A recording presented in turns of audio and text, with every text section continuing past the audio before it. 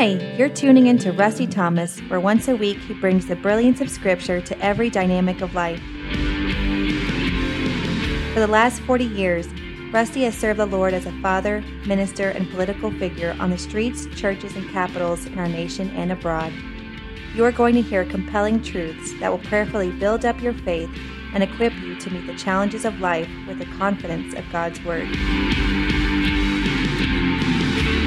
This is Kingdom Moments with my father, Rusty Thomas. Well, welcome, brothers and sisters. This is Kingdom Moments with Rusty Thomas. I'm with a very special guest, my dear sister, Kristine Harhoef. This is not our first rodeo. We had attempted to do a previous interview, and the technical difficulties overtook us and took us out. And but we are Christians. We persevere. We overcome. And at first you don't succeed. You try again. So anyway, praise be to God. I got my dear sister with me, and we are going to have an episode where we're going to discuss her ministry and website, and it's called Not a Victim. Not a Victim. It was hashtag Not a Victim. So before we begin, I'd just like to allow Kristine just to give us a little bit of background on her life and her family, her Christian testimony. And then we're going to start digging into this ministry, this very viable ministry, much needed ministry called Not a Victim. And so, Miss Kristine, welcome to our podcast once again. And we're so grateful that you left the garden and came out of the outside, came inside, did your Superman routine, and here you are with us. Welcome, sweetie. Bless you. Hey, thanks for having me again for take two here. So you wanted me to go ahead and dive into my testimony a bit? Yeah, a little bit of your background, your Christian testimony, your family, just so people kind of know you on a personal level before we start getting into the... Well, I was brought up in a Christian home like so many others. And, we were in church every time the church doors were open, just about. I went to a Christian school from kindergarten through 12th grade, Christian university. But there came a time in my life where I realized that I had been trusting sort of in the words of repeating what is commonly known as the sinner's prayer. And I was in a habit of almost superstitiously repeating that prayer, thinking that the words alone would sort of magically save me. I also was an aisle walker. I was always walking the aisle to be saved. And what I was forgetting is the words of the scriptures, to believe on the Lord Jesus Christ and to repent, to turn away from my wicked sin, to acknowledge it, to confess it to the Lord, and then being brought from an old creation to a new creation in him. And so that was something that I kind of got caught up in as a child in a Christian home and in a Christian environment, sort of trusting in these man-made ways of being saved instead of trusting in the words of the scriptures, repenting and believing in him. So we fast forward a little bit into my life, and I met my husband at Dallas Baptist University many moons ago, 20-something years ago. I got to think how many years it's been. And from there, we've had 8 children. And it was about 15 years ago that we were reading a blog post by R.C. Sproul Jr. at the time, who was encouraging us to go as families to our local killing place and to learn to speak up for our tiniest of neighbors in distress.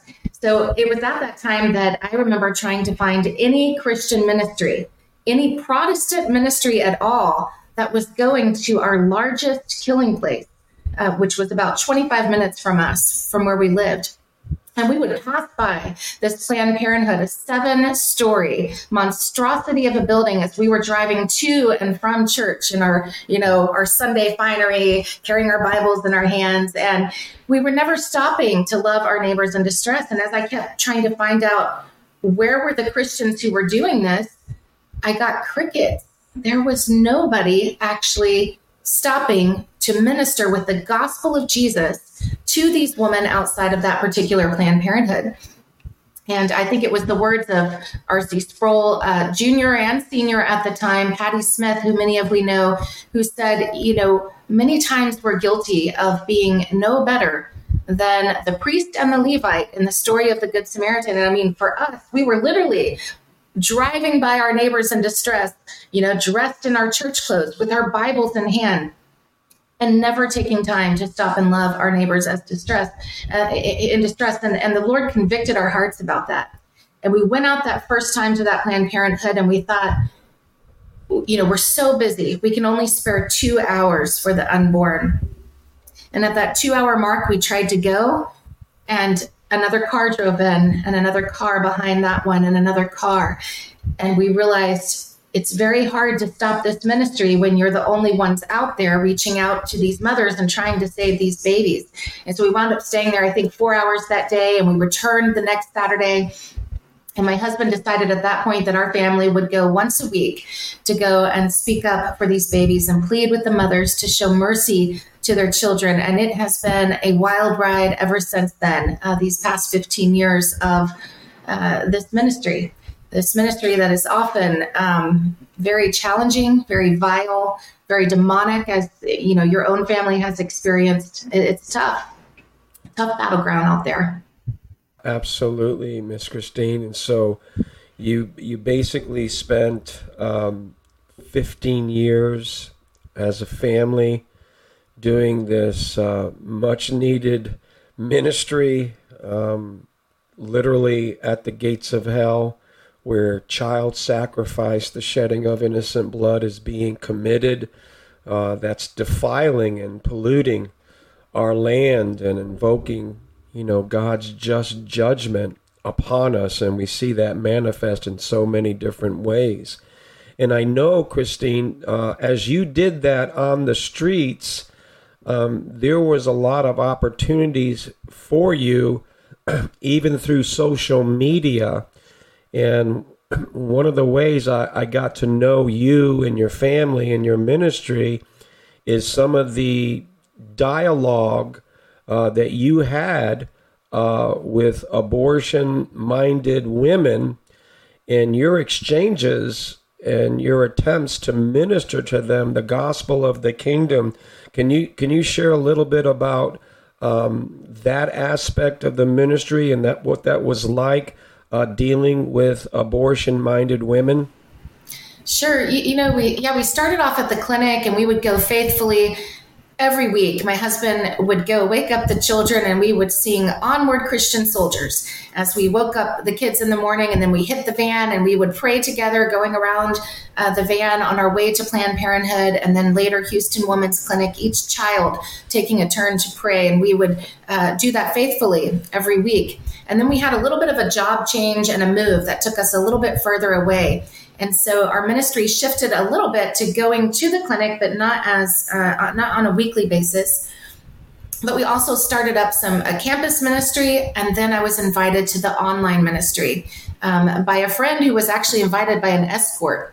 The clinic escort thought that she would be converted over to the pro-choice position if she just heard these mothers and what they're posting in these groups. So what a pre-abort support group is, sometimes people don't know what we're talking about. It's these groups on Facebook, Reddit, and just really all over. Google has had some groups. Yahoo has had some pre-abort groups. They're everywhere, where the mothers go to post before their abortion, and they ask questions about their abortion. It might be, should I tell my boyfriend I'm pregnant if I just plan to abort it? That would be a common question that they would post. Or the struggle that the mothers have between using the pills or getting a surgical vacuum abortion. That's another thing that they might post about. When a mother is about to abort her baby, it usually comes with a lot of boyfriend drama and a lot of family drama. Everyone has an opinion as to what she's supposed to do. And so what we do is we reach out privately via PM after the mother posts publicly about her situation and her upcoming abortion. And usually 9 times out of 10, these are mothers with scheduled abortions. And so one thing that we found was at the clinic, it can be pretty hard to reach the mothers. You know, you're mainly talking one way to them as they get out of their car door and they walk up to the front of the building, or as the front door swings open. In the pre-abort support groups, though, you might have a day before their abortion to be reaching out to them, or you might have a week or 2 or 3 or 4. And often we were able to get into these very lengthy heart-to-heart conversations with these women. And so what I began to learn as I was hearing their hearts, more than I ever heard even out at the clinic, was how much of a sin issue this was. So we had, a woman, girls, pastors' daughters who posted at times, and they were killing the baby because they said their dad would lose his office as an elder in the church if they were shown to be pregnant outside of wedlock.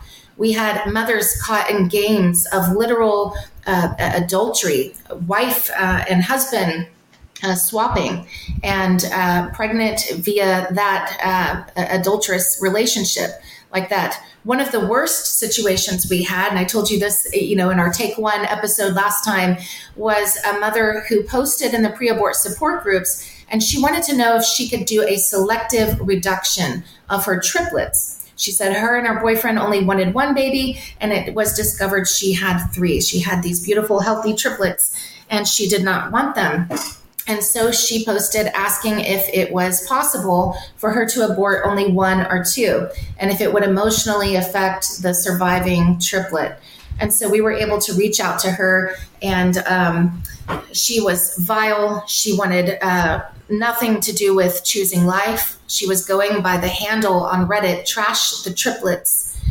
And she was so vile and so hard-hearted that she wouldn't really respond to me except for with cursing and name calling. So I asked her to put her boyfriend on the night before the abortion, and I was able to speak with him, and the boyfriend chose life. And I told him, wash your hands of this whole thing, have nothing to do with it. Don't give her $1 toward gas money. Don't drive with her there. Tell her you will do nothing to support her in the killing of these children, but you will do everything to provide for them and to provide for her. And so he chose life, but unfortunately the law says it's the mother's choice. And in the end, she chose death for those children at 6:30 a.m. And then the boyfriend turned around and shot himself. So in that instance, we had 1 abortion, and we had 4 dead people after that abortion. And she later, the Lord brought her to conviction of her sin, and she went into pastoral counseling with my own pastor at my church. That was one of the worst stories we had coming out of the pre-abort groups. You just cannot imagine the drama and the things that we hear in there. One of the things that we're getting nowadays that we didn't have, 10 years ago in these groups is we're now ministering to pregnant men who are posting because they're biological females trying to present as a man, and the pregnancy is outing them as a woman. So just the craziest things in these pre-abort support groups, but it's been a really good avenue to counseling these women with the Word of God, with the Holy Scriptures, and with the gospel, who can change their wicked, wicked hearts. Amen. Wow, Kristine, that's incredible. I know that as we have kind of moved forward in our attempt to not just regulate baby murder like the pro-life movement, but to actually end it through the abolition of abortion. You and I have been a part of that movement for quite some time. And in our attempts to kind of, spread that vision and mission, we've slowly but surely, we've gained some territory. We've seen some breakthroughs along those lines. But one of the major obstacles that we came across was the pro-life movement and their second victim narrative that they pushed, and they continue to push. And so we had that time in Texas where, for the first time in the history of the abolitionist movement, we got a hearing for an abolitionist bill. And that hearing committee was chaired by Jeff Leach. And if you remember, Kristine, we all went to the Capitol. We were there for like early evening to like early morning the next day, and it was really more like a revival than a hearing committee meeting. The name of the Lord was so lifted up. His word went forth in such power, incredible testimonies throughout the evening. But the bad news was that Jeff Leach, even though he allowed the bill to be heard at that committee meeting, he crushed any attempt to abolish abortion in the state of Texas based upon the second victim narrative by the pro-life movement, that he would never treat a woman who consciously, purposely, deliberately hires an assassin to murder her baby.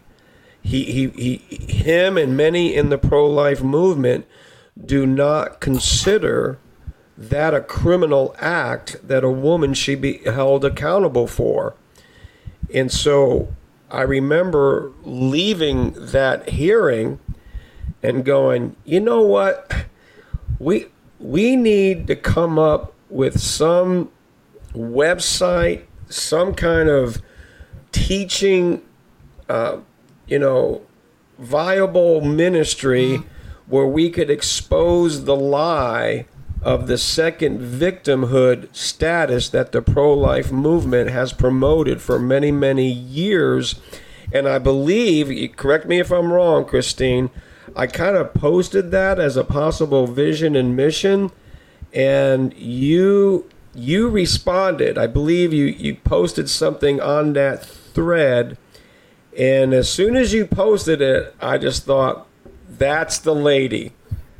If anybody who has an experience or understands, the mindset of abortion-minded women, it is Kristine. And so, Kristine, you and I, we talked, we shared the vision and mission, and lo and behold, Not a Victim Ministry came from that conversation. So can you explain a little bit, Kristine, the Not a Victim website and how the Lord is using this to sort of expose, I guess, two main issues.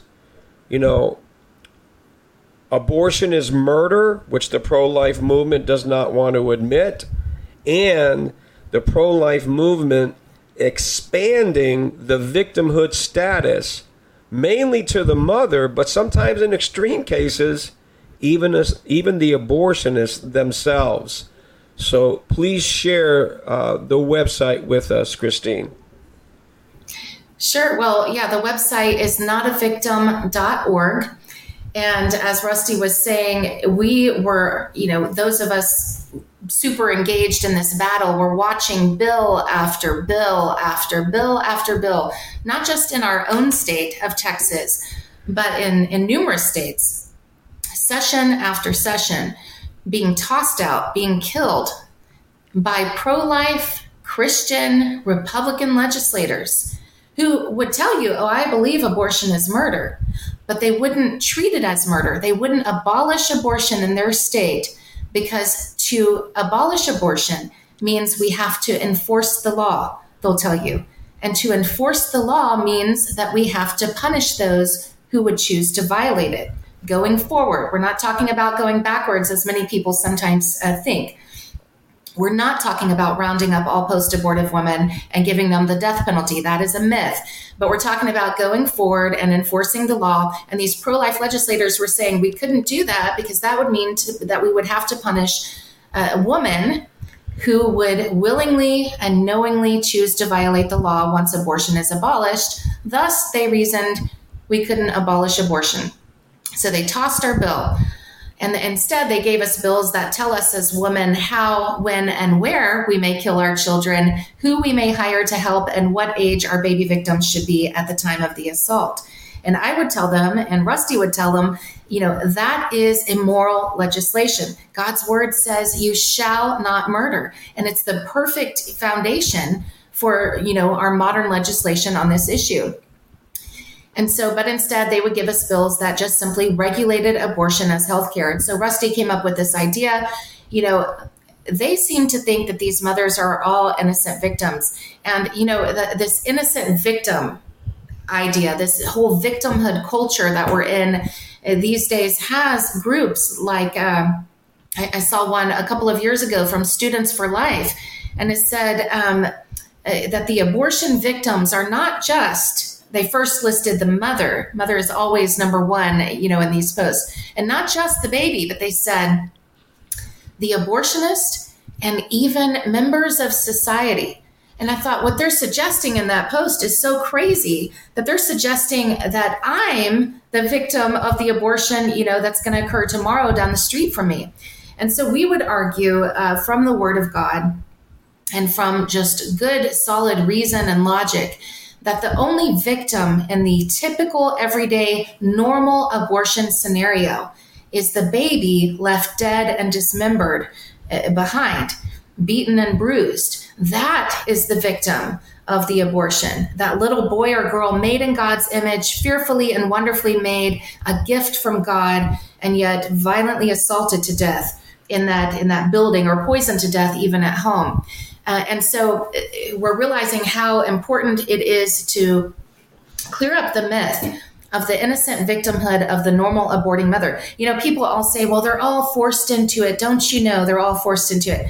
Well, I don't know about you, Rusty, but in 15 years of ministry, I've never really dealt with any mother who was truly forced into it. We've had one or two where the parents were highly pressuring a teenager into that abortion. But we've never had any out at the clinic that were being dragged in against their will. The typical mother in the typical everyday normal abortion scenario is, driving there of her own free will, walking in on her own 2 feet, refusing to call 911 for a forced abortion, which is illegal in this country, refusing the help of sidewalk counselors, calling out to her, offering her help and hope and monetary, financial support. She signs the dotted line, giving informed consent to getting treated, to killing her baby. She pays her blood money, which is usually hundreds or thousands of dollars, depending on the age of the baby. She climbs on the table and positions her body so as to assist with the abortion, and she willingly swallows the pills.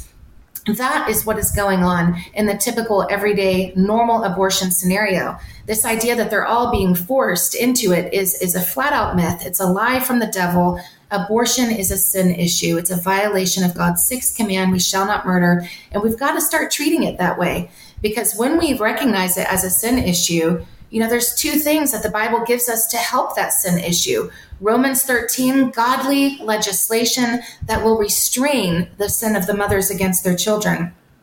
And number 2, the gospel of Jesus. And we don't say this because we hate these women. To the contrary, we love these women. We love aborting women enough to tell them the truth in Jesus, to offer them help and hope, and to seek legislation that will stop them from doing this to their children, so that they can be good mommies and daddies and love those babies as they are commanded to do in the scriptures. Amen. And this is such a critical point, Kristine, because unfortunately the way the pro-life movement has framed this issue, again, we had the documentaries, Babies Are Murdered Here, 1, and then we had the sequel, Babies Are Still Murdered Here. And one of the interesting things that came out as pro-lifers were being interviewed, it was very difficult for them to say the word murder. It just kind of got stuck, like in their throat. And so here is the struggle from, a Christian perspective. We as Christians that are biblically informed, we don't just believe that abortion is a sin to be repented of, but it is also a crime that needs to be penalized by law. And so when you have the pro-life movement pushing this narrative that even removes the sin of abortion, where you're violating thou shalt not murder, and then refusing to penalize it by law so that justice can come to pass on the behalf of the preborn, where they're welcome into life and protected by law. This is where they don't understand the damage that it does to women's souls. Because if they're just victims, there is no sin that needs to be repented of, and there's certainly no crime where they need to be penalized by.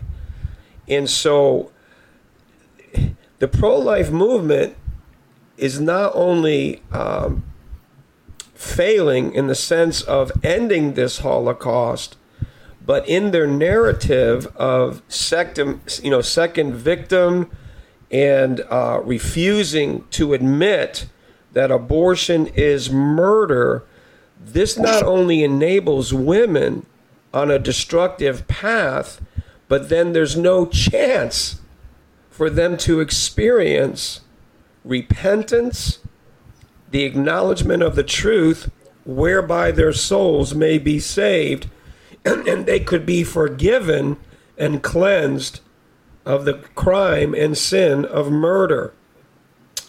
What has been your experience in that, Kristine, especially as you've been, working now diligently through the Not a Victim website? What has been your experience along those lines?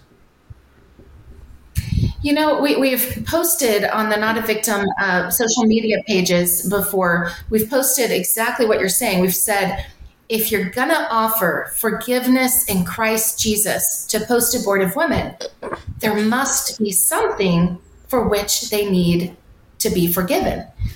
And people get it. When we phrase it like that, they're like, oh, yeah. Maybe we need to think more clearly about this. Maybe it's not just a legislation, issue. It's also a gospel issue. So people have, when we've kind of addressed it, as you're doing now in the podcast, and as we've done on social media, we've had a number of people that have sort of got it at that point. Good Bible-believing Christians who just weren't thinking clearly on this issue. I wanted to chime in, though, Rusty, before I forget about this. This is a very important little bunny trail question, I guess, that we often get in this conversation. People sometimes challenge us with the question. They say, but aren't there ever any true mother victims?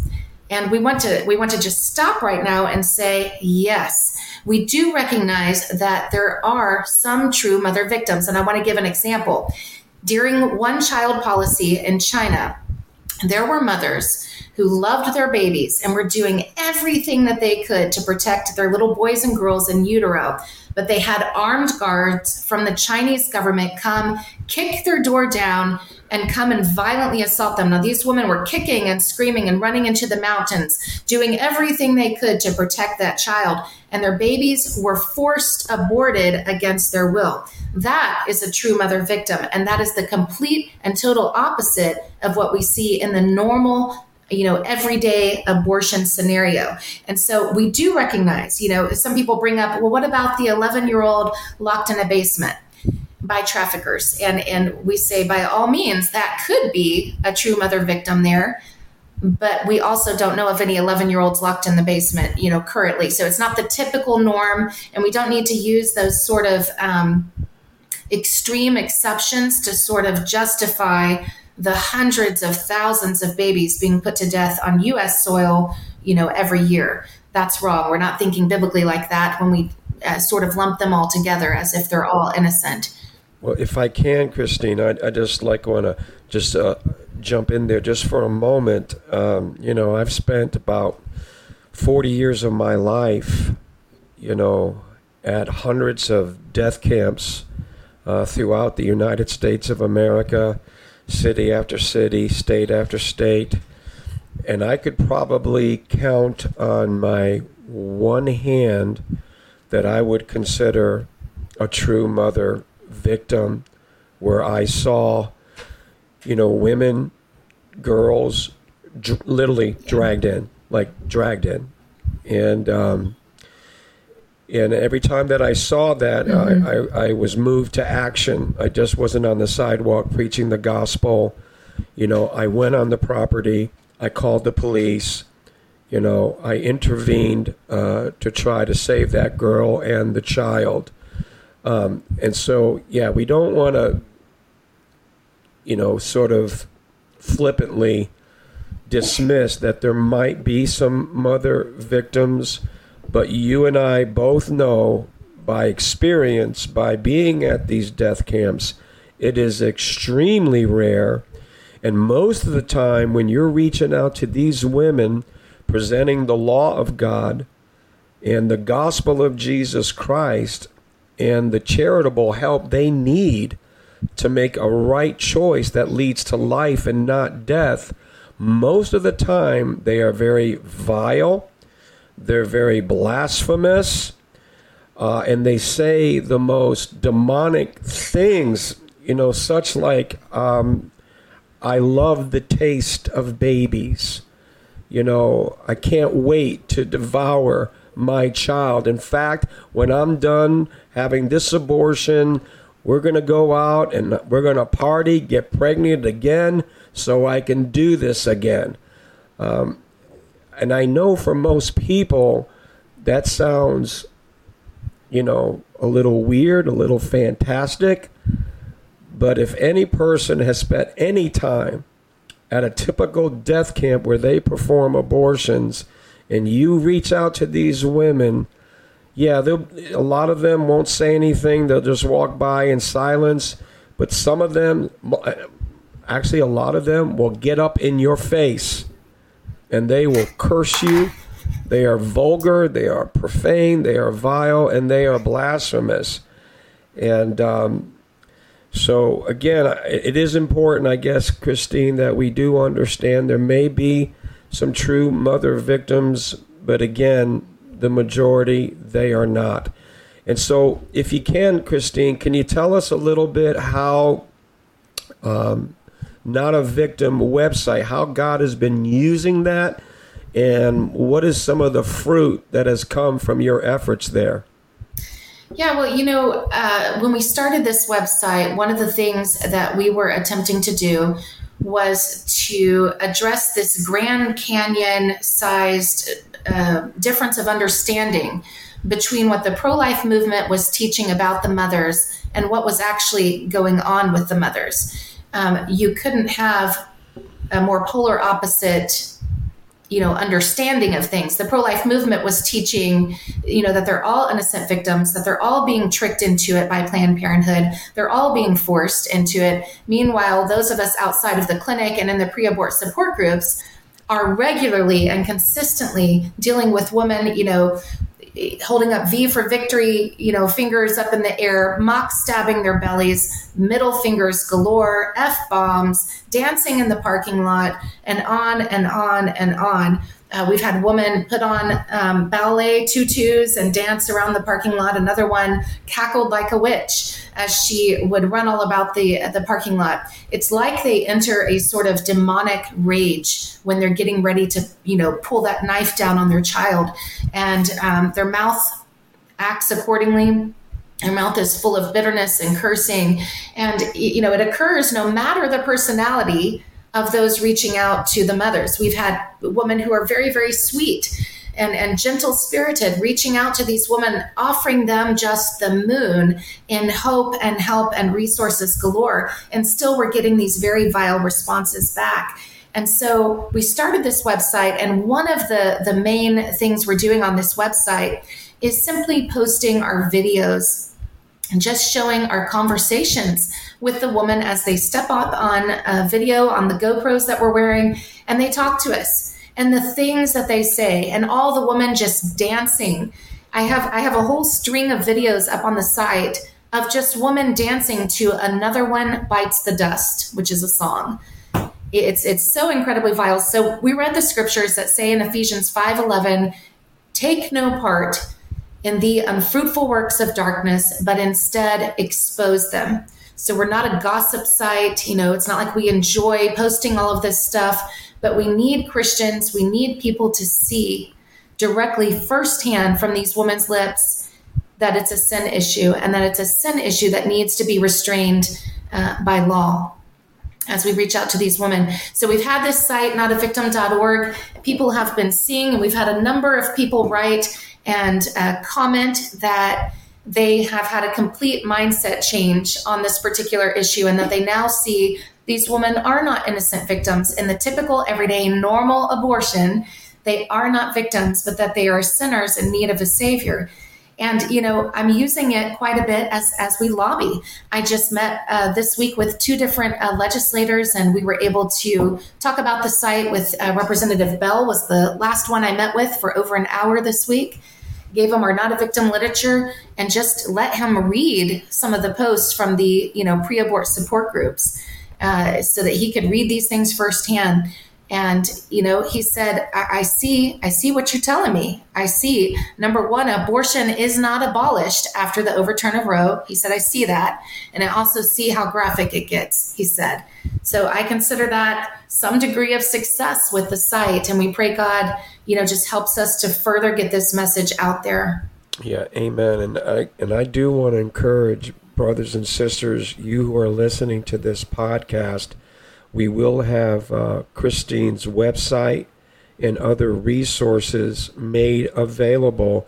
And I really want to encourage you to not just access it, but to get to know the material.